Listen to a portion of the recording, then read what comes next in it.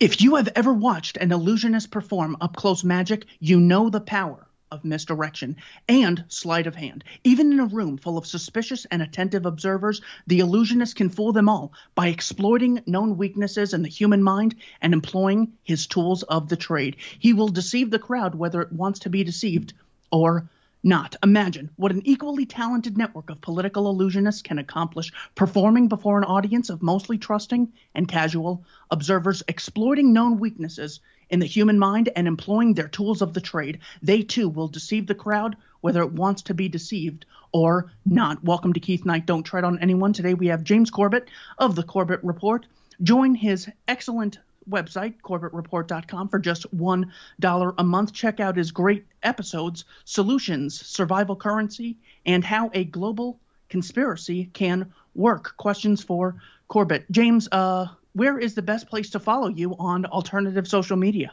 CorbettReport.com. Just go to my website directly and you can find any links to any of my social media platforms from there. But Keith, I'm not going to let you get away with these cold open intros anymore. I'm going to ask you for the source of that quote that you were reading. It sounds like it's from The Prestige, but I'm assuming it's not.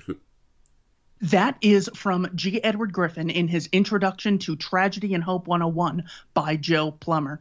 I intentionally don't I intentionally don't give authors sometimes because I know, person X, don't you know person X talked to person Y? Screw exactly. That quote. Yeah. I get it. I'm not telling you bastards anything anymore. So, James, thank you for coming on. Today, we're going to talk about 3 of our red pill moments. Before that, though, I want to say what I think red pilling is. I'm going with Michael Malice's definition. Tell me where this falls short, if at all.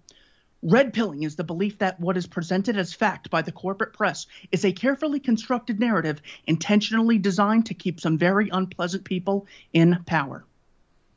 I suppose so, but that to me doesn't describe the red pill experience at all. To me, the red pill experience is taking the red pill, as in you suddenly start to understand and see and perceive the world in a different way. So it's an action that takes place, not necessarily voluntarily or consciously, but something that happens that transforms your perception of the world.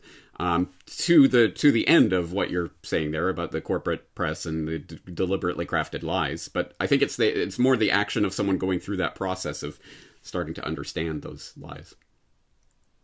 Great. He then has 4 sort of follow-up questions that he says if you answer yes to these, then you are categorized as a red pill person. Of course, this is not official, but Malice is who I learned a lot of this from. Number 1, do you think Americans as a whole are being misled systematically?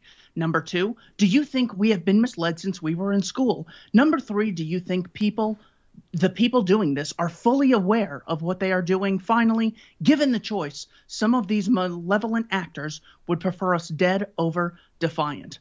James, are there any go-to questions or sort of litmus tests you will give someone to see if they have sort of embraced this red pill ideology? Absolutely not, because I think that this is not a religious cult. I don't seek some sort of purity, and I don't have, litmus tests and what have you. There are a lot of people that I talk to whose opinions I respect on certain matters, whose opinions I would not turn to in other matters, who, for example, may swallow the 9/11 narrative, hook, line, and sinker, but who may be good on this topic over here, or people who believe in global warming science, which obviously I disagree with, but they're good on this topic over there. So I don't think it's like that, and plus, I also don't think that I am the one who can sit there and be in judgment of other people. Yes, I allow you are red-pilled, but you are not. I am not in a position to do that because I have had a red pill experience where I realized everything I thought I knew about the world, or at least everything substantial, was wrong. And so I leave that open in my epistemology. I do not know everything in the world, and I could learn something tomorrow that completely changes my view of the world. So I don't sit there in judgment over other people about this. Terrific. Let's go one by one, 3 of our red pill moments, so to speak. James, start us off with your first red pill moment. All right, I'm going to go back to, I'm going to say this was probably 2004, and I was sitting here in Japan. I was watching the Gandhi biopic, as I like to pronounce it, but that's probably wrong. Anyway, starring what's-his-face? Ben Kingsley. Right, that everyone remembers from 1981 or whenever that came out. It's the story of Gandhi, etc. Hollywoodized, obviously. But anyway, I was watching that, and it got to the scene where in South Africa where Gandhi is leading the protest movement against the identity papers that were coming in for the Indian residents, and they show the dramatic scene of this big protest, I suppose, in defiance of these identity papers, where Gandhi is going up and throwing the identity papers in the fire in direct defiance of the British, right in front of the British police, the MPs or whatever that were there overseeing the protest. And they say, they got the clubs in hand, we're going to arrest you if you do this. And he starts throwing the papers in, and they start beating him. And he continues throwing the papers in the fire as they're beating him until he literally can't do it anymore. And then they drag him away and throw him in jail, right?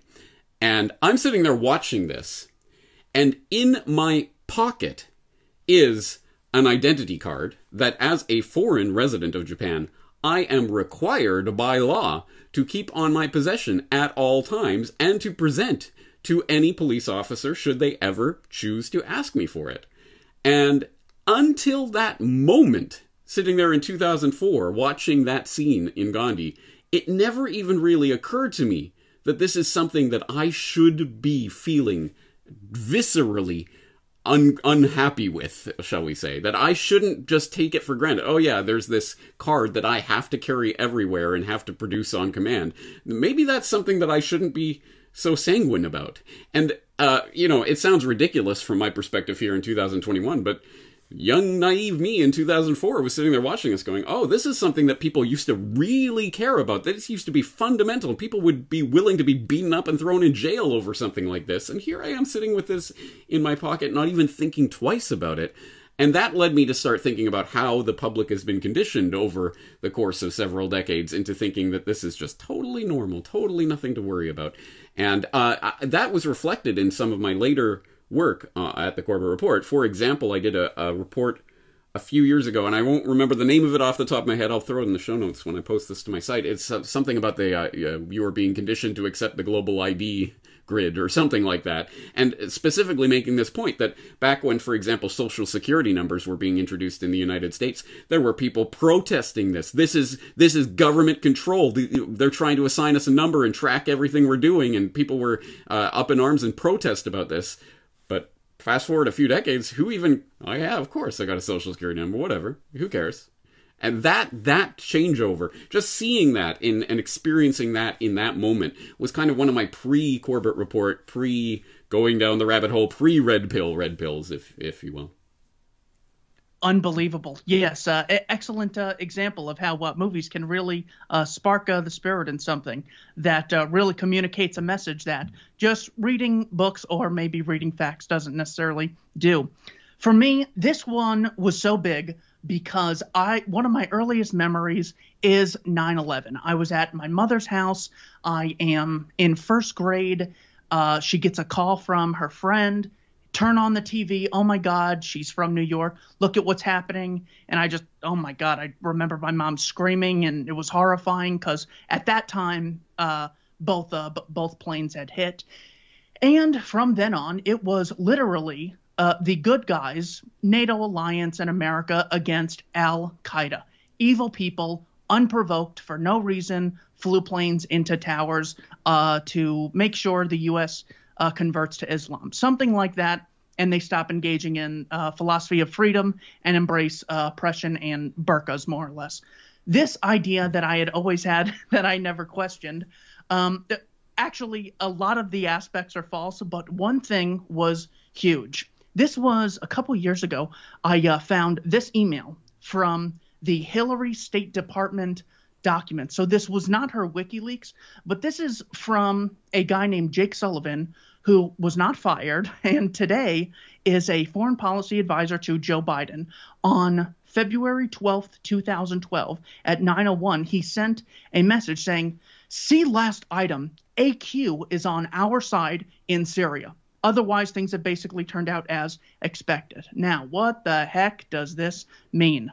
Bit of a rabbit hole, and the rabbit hole was the Red Pill, generally in reference to Operation Timber Sycamore, a classified weapons supply and training program run by the United States Central Intelligence Agency and supported by some Arab intelligence services such as the Security Force in Saudi Arabia. Launched in 2012 or 2013, it supplied money, weaponry, and training to rebel forces fighting Syrian President Bashar al-Assad in the Syrian civil war. According to U.S. officials, the program was run by the CIA's Special Activities Division and has trained thousands of rebels. President Barack Obama secretly authorized the CIA to begin arming Syria's embattled rebels in 2013. Two more sentences. The program's existence was suspected after the U.S. Federal Business Opportunities website publicly solicited contract bids to ship tons of weaponry from Eastern Europe to Turkey and Aqaba, Jordan. One consequence of the program has been a flood of U.S. weapons, including assault rifles,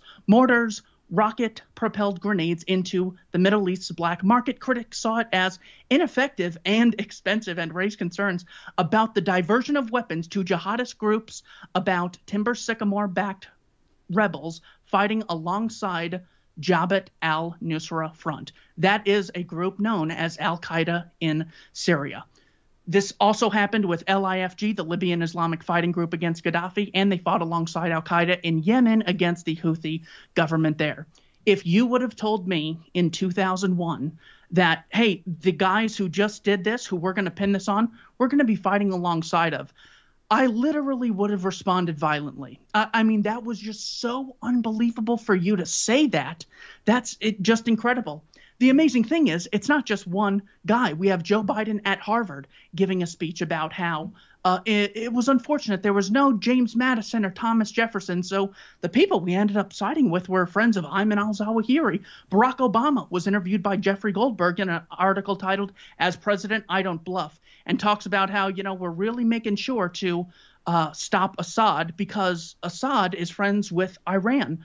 Barack Obama was asked about this by Ben Swann and didn't vigorously say, no, of course not. We're not siding with the terrorists. That's an evil group.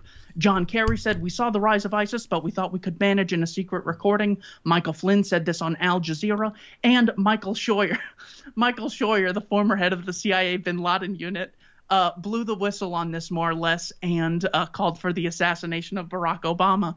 But he's not a great guy overall. He's done terrible things. But the point is, look at all these sources. But hey, make sure we're talking about gender pronouns and what happened on January 6th at the Capitol. One of my red pill moments, Operation Timber Sycamore, siding with Al-Qaeda years after 9/11, similar to what they did in Bosnia, Kosovo, and in Operation Cyclone in the 1980s. James Corbett, any comments on that or your or your next red pill moment? Yeah, no, it's a good pick, and to me that speaks to the fact that red pills are more effective when they are they can get red pills past the public or down their throat in a way that they don't even notice them and don't actually become red pilled if they just do it over a long enough time period. So yes, the freedom fighters in Afghanistan in the 80s become the vile terrorists in Afghanistan in 2001, become the freedom fighters in Syria in 2012. And most people will know those different pieces of the story, but will not connect them. And if you try to connect those pieces of the story into any narrative other than the one they've been fed, will say that you are a vile conspiracy theorist. So that's it. That's it in a nutshell. So congratulations to anyone with the actual intellectual honesty to look at those pieces of evidence and realize what the real connecting thread is and stare that in the face, because I know it's an intimidating thing. So, yeah, good pick. Should I go on with my next red pill? Let's go to 2006. So, as people might know from my origin story, which I've been over many times, so I won't repeat here, but 2006 is when I started going down the proverbial rabbit hole in a meaningful way. As I've noted before, I've had various questions and not trusted the official story of JFK and other things for many years, but it was 2006 that I really started to look into 9/11 and all of these other things that became the basis for what became the Corbett Report. And so it was 9/11 that was, I think, that first step into the rabbit hole, and then starting to go from there, and I started to find all this hidden history and things that I'd never been taught and all of this. But actually, I think the real penny drop moment, the moment where I knew, okay, so, because I sort of, okay, 9/11 clearly wasn't what they told us, but could it be this vast organized conspiracy? How would that work? I had all the types of qualms that people would have when first really confronting this information. But what really dropped the penny for me, I'm going to cite this specifically, although I'm not necessarily recommending it at this point. It's been over a decade since I watched this documentary. But The Money Masters, I remember, was the documentary, 3.5 hours, I believe, that goes into a great degree of detail about the monetary history, specifically of the U.S., but I could extrapolate. As a Canadian in Japan, I knew this was a more international plan, but looking specifically at the American history of the American central banking paradigm and how the Federal Reserve came about, but also the pre-Federal Reserve history of the U.S. Fascinating history. In fact, there's sort of broader monetary history in there as well. Obviously, I hadn't learned any of that in all of my years of schooling. And that, when I started to realize, oh, yeah, okay, the money system itself, the central banking paradigm, oh, that's controlled. Oh, okay. And that's when I started to see how these other pieces of the puzzle could fit in. Because, of course, if you control the literal spigot of money, then, yeah, you're going to be able to control all sorts of agendas on a much more structural, deeper level, institutional level, than this sort of haphazard, there's just people kind of going around. No, the money system itself is a base part of that. So that was the thing that got me thinking about that. And I don't necessarily recommend it because, again, I haven't rewatched that documentary in over a decade now. And I know that there were spurious quotations that were included in there. For some reason, I mean, spurious quotations are kind of a pet peeve of mine. These kind of quotes that get floated around that have no source or are demonstrably not true.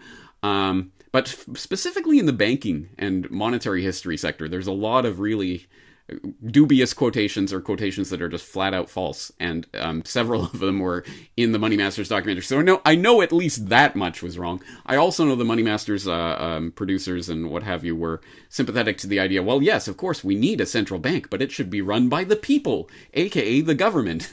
So I'm obviously not on board with their ultimate solutions and proposals, so again, I'd have to rewatch it with that in mind. But at any rate, for me, at that time in 2006, never having been exposed to any of that history or that idea, I never read The Creature from Jekyll Island or any of that kind of stuff before that point. So that was my entree into that, and that's what helped to drop the penny and make me realize the sort of bigger picture of what was going on here that ultimately, I think, led to the Corbett Report.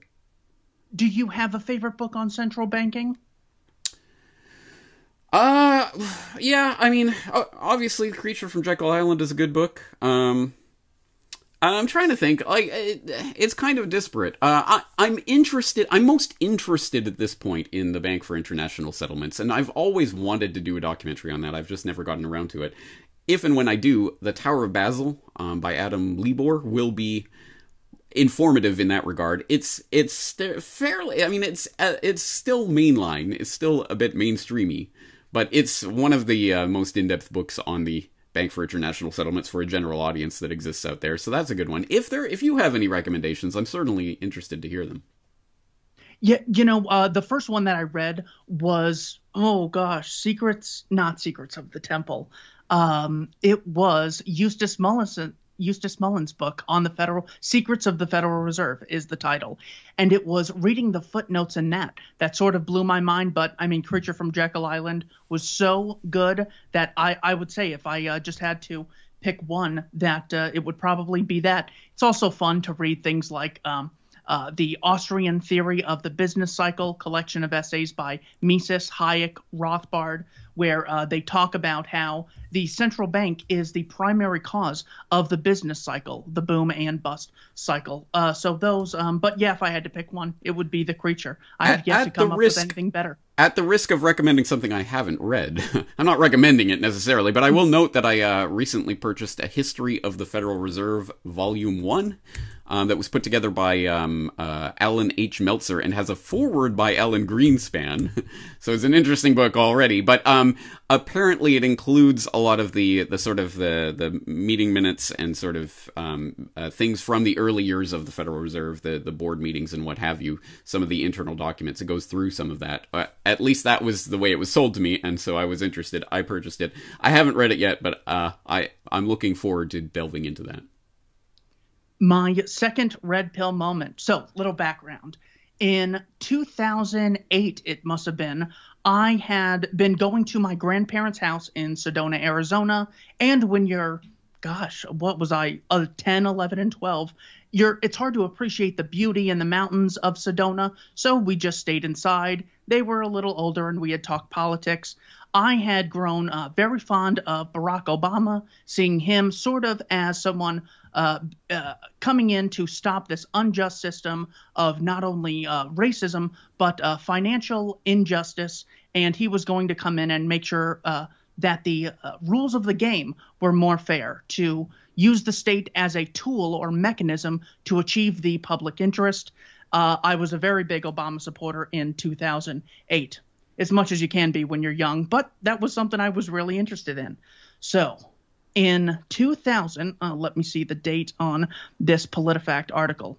December 12th, 2013, PolitiFact's Lie of the Year. If you like your healthcare plan, you can keep it. PolitiFact lists 37 instances where Barack Obama or someone in his administration referred to the health insurance changes under the Affordable Care Act, something to the extent of, if you like your plan, you can keep your plan. As a causal result of the implementation, estimates range between 4 and 9 million Americans lost their health insurance. Now, assisted by this, you have Jonathan Gruber at MIT, who wrote a children's book for the Affordable Care Act, Healthcare for Kids or something ridiculous, who said that it was mainly the ignorance or the stupidity of the American voter because, I mean, you just can't pass the law by saying we're going to have sick people, give money, and we're going to have healthy people give money and pay for sick people. But the point was, this was by far Barack Obama's biggest domestic policy item on the agenda. It was something I had really poured my heart into, and it was a lie. Now, things happen, accidents happen. Maybe he didn't read the bill or something happened that was out of his control. We didn't get a large-scale apology for something like this. You bump into someone at the grocery store, you apologize. So when my hero does not apologize for one of the biggest mishaps, what I thought at the time, it's more or less he didn't care. Much like, they don't care about civilian casualties in war or businesses that go out of business as the result of regulation and overinflation of the money supply. He just did not respond to this. Now, I don't expect people to immediately understand that war and collateral damage are euphemisms for mass murder and funding the military-industrial complex. Taxation is theft, the draft is slavery, regulation is violently dominating one group by another. That's difficult. When you should be able to process this. He says you're able to keep it. As a causal result of his plan being implemented, you don't get to keep your plan. A and B want to make a voluntary exchange. C coercively comes in, lies, and takes away what A and B had voluntarily arranged. So I am still probably using the same arguments I had all the way back then at heart. The my body, my choice arguments, I just extended them into the commercial realm. Certainly when it comes to medical decision making, the my body, my choice is paramount with regards to vaccines. So this was just so big for me because it was my hero sort of letting me down, the people not holding him accountable, it being very obvious, easy to process, and he doesn't go to jail. I mean, if I'm suspected of fraud at my, regular job, I could sort of get in trouble. I might get fired. He was never put on trial. He was never, he goes around telling us about how dangerous it is to question, things like the 2020 election or how dangerous it is to engage in whatever voter suppression while he engaged in healthcare suppression. That is my second red pill. James, comments on that or final red pill? Yeah, no, it's an interesting choice, and I think that's something that a lot of people can relate to. Obviously, there's a lot of things to take into account, and as a Canadian in Japan, I know a little bit about the American healthcare situation and that kind of stuff, but obviously doesn't affect me personally. But I think just on the broader philosophical level, I find myself in disagreement with probably mostly everyone, almost everyone on this, because I mean, the debate, even the debate that's going on in America between, Obamacare versus whatever the alternative may be, of course, is within the controlled paradigm of the state capitalist system that's controlled by the central bank with its fiat money, etc. Of course, there is no free market at this point, and I think a genuine free market in healthcare is what is needed and would be the only thing that would actually benefit the most number of people. And this is one of those issues where people have to look back to the past. The governments of the world didn't used to run these medical systems and steward over them, socialized healthcare in any sort. How did people possibly get by before? Oh, mutual aid societies, right. But they all went out the window because all of these medical institutions came in and these socialized healthcare things came in, and, we don't need mutual aid societies anymore. Now we're going to do it through the government. And to me, obviously, that was a massive step in the wrong direction. Anyway, interesting choice. For my third red pill, I'm going to cop out a little bit because I don't know if I can pinpoint a moment per se, but I would say I'm going to move straight up to 2020. And what could I possibly be red-pilled about in 2020? I guess it isn't necessarily that this is a 100% totally new revelation to me, but something that was really hammered home to me last year, and is only being further and further confirmed the further into this COVID 1984 nightmare that we goose step, is that that the public truly is not governed by any sort of rational calculation or consideration of any actual data. That is not how these things work, and that is not how we're going to get ourselves out of this situation. The public has essentially been conditioned to it's functioning. What has happened in the past year is essentially the exact same as the old Salem witch trials or whatever. The mass panic goes about the boogeyman, and the boogeyman takes many different shapes. In this case, it's the invisible enemy, as Trump termed it, the virus, of course, that, it's out there, it's going to get you. And when we're threatened by the boogeyman, we need the witch doctors to come along with their ooga booga, and people will be, okay, now we're saved. And obviously, I think the social engineers know that this is how society operates. It has nothing to do with data and facts and figures. It has to do with the ooga booga of the witch doctors. So they're coming along with their ooga booga of the vaccine. And the vaccine is this magical talisman that's going to save everyone. It's your ticket to freedom. And literally, the vaccine manufacturers say, even the manufacturers say, this hasn't been tested about stopping infection or stopping transmission. It has nothing to do with that. It's only about reducing symptoms. You're going to have to continue to wear masks and social distance and everything else we say after you take your vaccine. But people are like, yay, the vaccines, they're what's going to save us. And of course, this is also similarly reflected in the fact that I see this reflected everywhere online in the online discussion, and I think we should also always take into it with a huge grain of salt what we're reading online, because there are bots and there are social media nets that are employed by various military and intelligence agencies to convince people of various narratives. But certainly one of the narratives that is being pushed online is that whenever there is an outbreak or whatever, anything that's going on, it's because you guys weren't masking up. Not everybody in the world is masking up and staying 6 feet apart at all times. Therefore, it's going to get worse, and we're going to have to do this even longer. You're the ones to blame, and the only thing that can save us is a vaccine. So, again, there isn't a specific moment, and it's not even necessarily a new revelation, but just the power of that revelation has really been hammered home, that this is not about facts and figures. You are not going to rationally argue with someone who has not been rationally argued into this position, and that suggests that the only way out of this is for us to present our own witch doctor ooga booga ticket to freedom that will somehow, in the minds of the general hoi polloi, be that, okay, now we have the thing that will save us. And it's not going to be rational, and it's not going to make sense, but we need that, whatever that is. And obviously not an injection, not an experimental medical injection, but something that will make people feel that the boogeyman has been dispelled. So if there's anyone in the crowd with answers of exactly how to do that, I'm certainly all ears.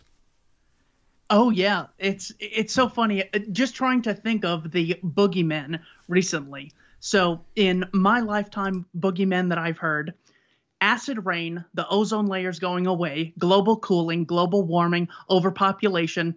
This madman, David Koresh, can't be reasoned with. Sorry, we got to go murder 80 children. 80 people, including 20 children. We have crazy guy Saddam Hussein, can't be reasoned with. Obviously have to go in there. Look, Bashar al-Assad is on camera murdering the Kurds for no reason. I'm sorry, wait. That's a video from a Kentucky shooting range. Never mind. Either way, he's still a crazy guy who can't be reasoned with. It's these enemies. They just have no credibility, and they want me to take this vaccine. The same people are telling me. It's literally the same Democrats and Republicans. Yeah, that's excellent. Always. And sorry, can I just? I just got a runner-up red pilled because what you just said there actually sparked something when you said the ozone layer. Because I remember, obviously, as a young child and growing up in the '80s, I was all over the ozone layer. You know, we're all going to die of acid rain. The ozone layer, the ozone layer.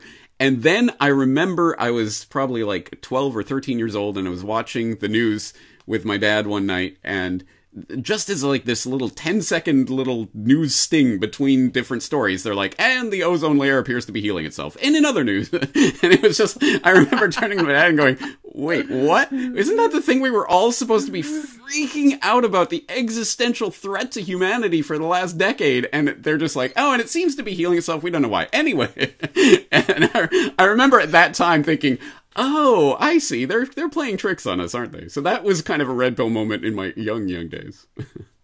Good catch. Good catch. Finally, for me, there was a paper in the Journal of Libertarian Studies published in 1990 by a University of Las Vegas, Nevada professor, Hans Hermann Hoppe.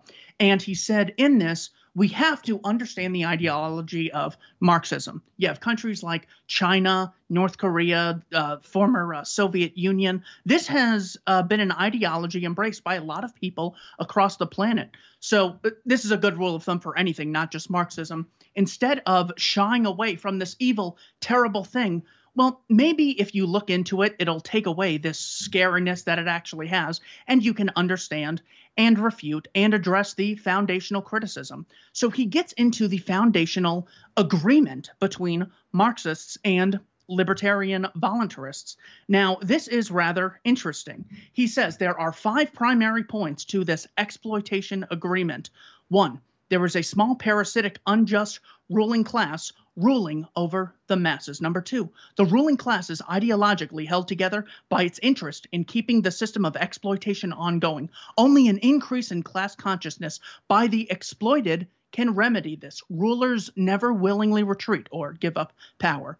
Number 3, an ideological superstructure, media, education, advertising, courts, a property rights system, police, exists to keep the ruling class in power. Number 4, the ruling class has an inherent tendency to be corrupted, concentrated, and centralized. Finally, inherent corruption plus more centralization results in more instability, resulting in a crumbling of the system, giving a potential rise to a mass realization by the exploited that an unjust system of exploitation should be replaced by a system of cooperation and mutual benefit.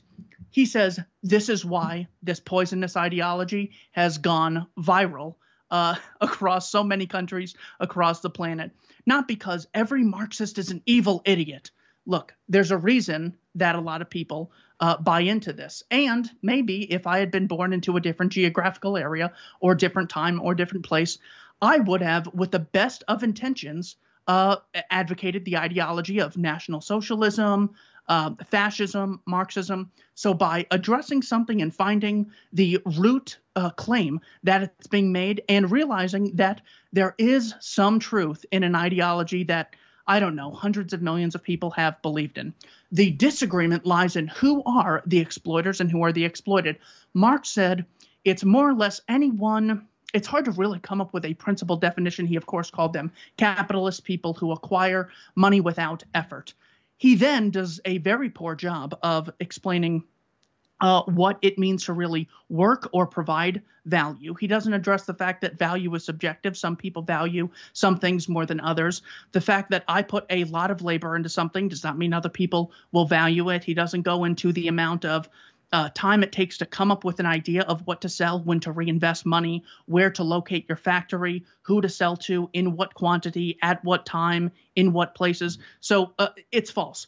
The point is that Hans Hoppe is able to summarize this ideology better than every Marxist professor that I've ever had at universities. 17% of the social science professors are identified Marxists. Hans Hoppe was able to go face the belly of the beast and really come out with an explanation of here's why it's attractive, here's a general understanding of it, and here's why it's wrong. So that to me was just so vitally important. So often we can hate something, but it's hard to really pin why we hate it. I don't like, this Trump guy. I mean, his tweets are just so terrible. Oh, he's the worst. It's like, did you see the number of civilians he racked up last year in office with his mass murder weapons? And they're not really interested in that. Well, because that gets back to, people finding their identity in politicians. But being able to face an idea, find out what's really wrong with it, that to me was so vitally important. James, any thoughts on that? That's a good and valuable red pill, because I think there's probably still a lot of people listening in this audience who would serve it would serve their interests to actually be better informed about the things that they believe that they are opposed to. Maybe they are, maybe they aren't. Maybe they are in certain ways, but not in others. And again, speaking back to what I was talking about earlier, is that we shouldn't be on some high horse in judgment and of things that we've never read. So at the very least, if you're going to presume to know about Marxism, you should probably read some Marx. And I say this as someone who minored in philosophy in university. I had the Marx Engels reader heavily highlighted and footnoted, which unfortunately got thrown out with or sold off, along with a lot of my old university books when I moved over to Japan. But I've read it, and it's true. There are certain aspects of the Marxist critique of the system that are valid. And class warfare, broadly speaking, certainly not the way that Marx defined it, but something like that, I think pertains to my understanding of what we're facing. It is the 0.00001% who have their control of the money supply against the masses of humanity. But I think the exploitation aspect of it is the wrong way of framing it, because I think ultimately it is... certainly it's the ideological superstructure, the control of the educational institutions and the media, etc., that program people to believe that their interest lies in this or in that avenue, whereas their interest may really lie over here. And so we ultimately spend our life and our energy and our time and our money and our efforts in the creation of a system for the benefit of that very, very small class. I don't know if I'd call that exploitation, because I think that brings with it certain ideas, and also it implies certain prescribed ideas of what the way that we should solve this problem, by overthrowing the ruling class and taking over their stuff and distributing it to everyone and all of that kind of stuff. Whereas no, what we need to do is create our system using our time and our money and our energy and our efforts, which are the things that created the system that's enslaving us right now. So I definitely have different ideas of where we go from that, but there are valuable parts of that critique that at the very least people should have read it if they're going to try to critique it. So I agree very much with that idea. Speaking of which, I haven't read that Hoppe essay, so I'll be interested to read it. Yeah, he basically says, yes, there are exploiters. It's not who you think they are. The exploiters are anyone who engages in involuntary or violent interaction. These would be non-contractors, non-homesteaders, people not advocating for mutually beneficial exchange in society. They're advocating for any ability to reach their desired ends by using coercion and not focusing on consent. So whether it's the local thief or a rapist or a serial killer or the politicians on all these levels of society, they're both engaged in initiating violence against what would otherwise be people peacefully associating, disassociating, trading, using reason and incentives to achieve their ends in society. So the narrative that you were speaking about earlier, you have said that narrative is the most powerful weapon in the world. Could you please expand on what you mean by, I think of the most powerful weapons in the world. I think of Well, what if I had a bunch of nukes? Then I could just, more or less control other people. What is it about narrative specifically that makes it such a powerful weapon that we need to understand if we're going up against people who understand the importance of this weapon? Well, in fact, that I think speaks both to my third red pill and your third red pill, but that's exactly what I was trying to hit on with that idea that people are not being driven by rational, or generally speaking, are not rational. They're not being driven by facts and numbers. They're being driven by the story of the boogeyman and the witch doctors that are coming down, the priest class to save the day with their magical talisman. And think about the incredible power of that narrative, because 18 months ago, it would have been unthinkable that you had half or more of the entirety of humanity locked down in various degrees, sometimes literally locked down inside their own homes, unable to have people over for conversation or anything. The kind of absolute madness. Let us not normalize this madness that is taking place still right now. Would have been utterly unthinkable 18 months ago, because their narrative that we've been fed, and which a lot of people have swallowed, wasn't being deployed on the public. And so if you had tried to do that suddenly 18 months ago, violent resistance, of course, there would have been violent resistance, popular, widespread resistance. Now, after people have been 2 weeks to flatten the curve and all of the other garbage that we've been fed for the past year, now, people will, not everyone, but a large section of the public will voluntarily lock themselves inside their own home and snitch on other people who aren't doing that. You're killing grandma. They have been programmed through this narrative to do things that would have been literally unthinkable on a mass scale. Billions of people now have been reprogrammed, essentially, through a narrative that has been fed to them through the media, through these organizations, through their politicians, through the education system. And that, to me, is power. The power to make billions of people do something that would have been unthinkable even a few short months ago is genuine power. And that's the kind of power you can't do it with guns. You can't do it with guns alone. People pointing guns at people and saying, stay in your home. There would be resistance. But do it with a narrative, and you can get a large percentage of the population on board with it. And that should be terrifying in a certain sense, and should also point to the fact that we have to be playing on that level of narrative, that setting the narrative is really the fundamental power that we have as human beings, and establishing narratives towards what we want, rather than just letting these narratives soak over us.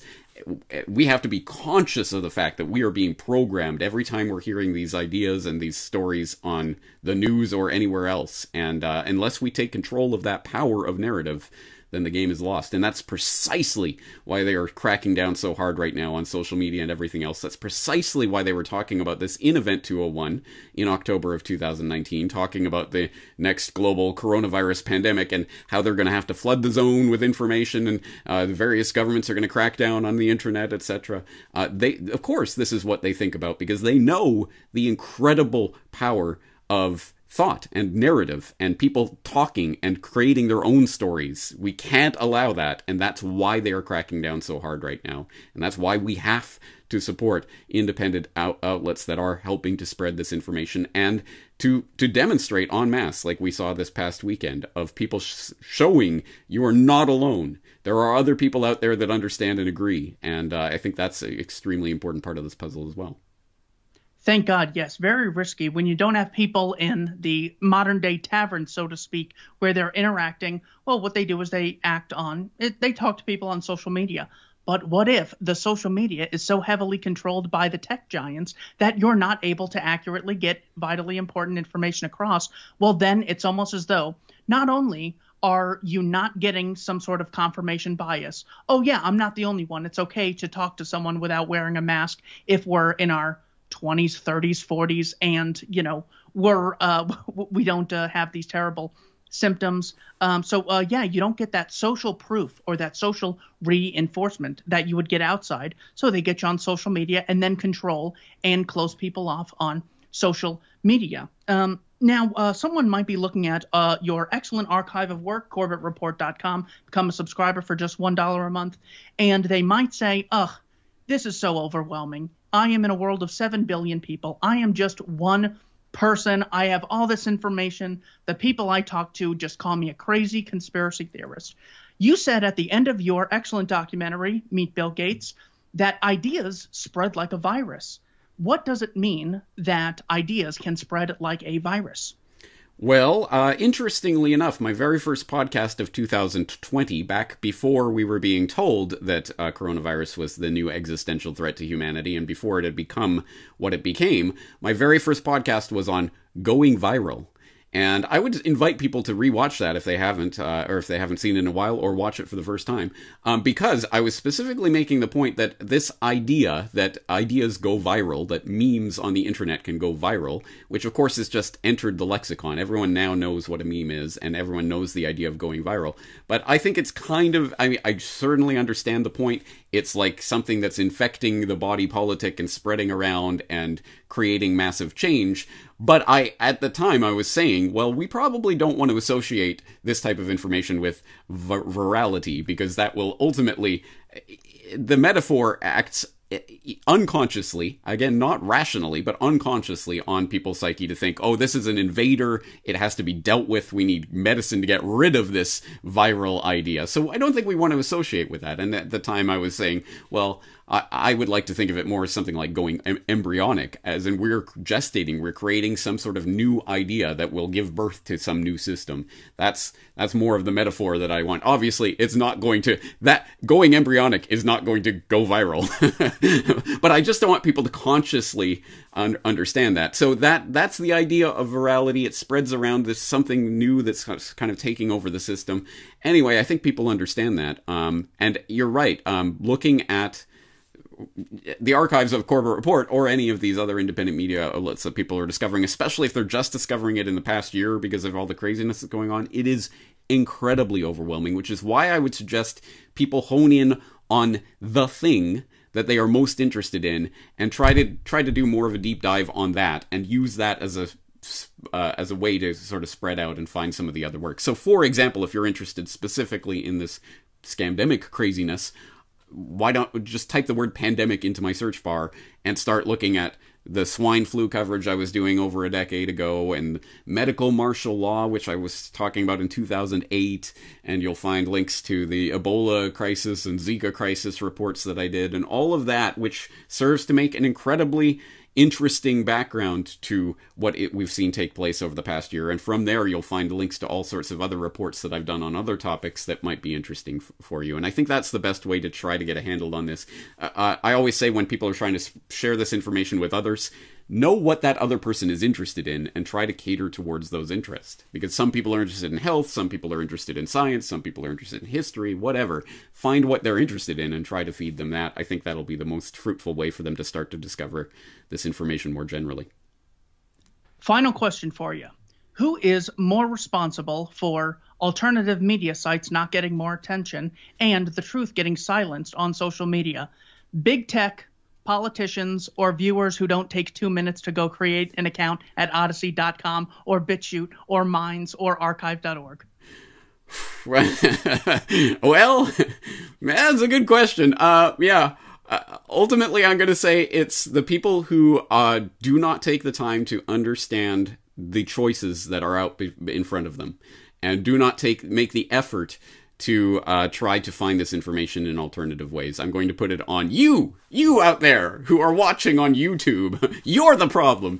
No, obviously, I mean, it is an interconnected system of problems, but ultimately, again, like Marxism or whatever else, it's relatively easy to critique and identify the problems, much more difficult to understand what the real solution is. And I think the real solution here, again, people are going to be led down the garden path of, we'll let the government, it should be a government agency that administers these big tech sites, and oh my god, they're censoring me for, 9/11 truth or something. Who would have thought the government would do that? No, First Amendment, whatever.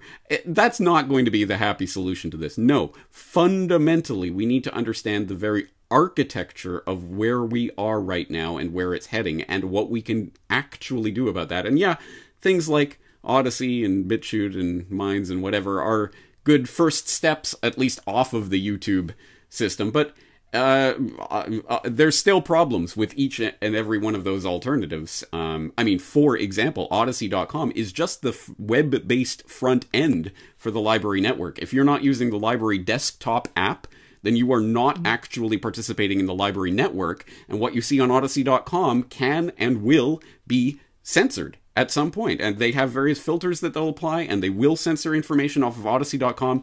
It will still be available on the library network, but you have to be actually on the app, part of the decentralized network, to use that properly. It's like so many of these things. Yeah, here's the easy way in, but the easy way in is generally going to be a centralized, controlled, censorable platform. And so we have to start thinking about this more structurally, looking at things like the library network rather than Odyssey.com, or looking at IPFS or other peer-to-peer solutions to this, or the Fediverse instead of Telegram. Let's give them our phone numbers so that we can sign up for this other centralized service that, pinky swear, we're not going to censor you guys. No, how about we actually create our own servers, and we decide what networks we participate in and how we do that. Again, it's a lot more work. Yeah, it's going to take time and effort to educate yourself on this. But, I mean, look back, for those who are old enough in the audience to remember. I feel like an old timer now. How old are you? You're like 15 years old or something. But look back to the 90s, for those of you who can remember, when you didn't know about email and you'd never surfed the web before. You had to learn all of these things, and you learned it over a period of time, and you weren't born with a YouTube account if you were that old. You had to, at some point, you signed up for it. You made the effort to learn about these things. Well, we're going to have to make that effort to learn about the real solutions, and there's no alternative. So, yes, big tech, politicians, all of that, of course, are the hive of scum and villainy that are our mortal enemies, that are trying to keep us from this information. But we only have ourselves to blame if we don't take the time to learn about the real solutions here. If human beings are so careless, stupid, and malicious that they cannot be trusted to do the right thing on their own, how would the situation be improved by taking a subset of those very same careless, stupid, and malicious human beings and giving them societal permission to forcibly control all of the others? Thank you for watching Keith Knight, Don't Tread on Anyone, and the Libertarian Institute. Thank you to James Corbett, CorbettReport.com. Thank you.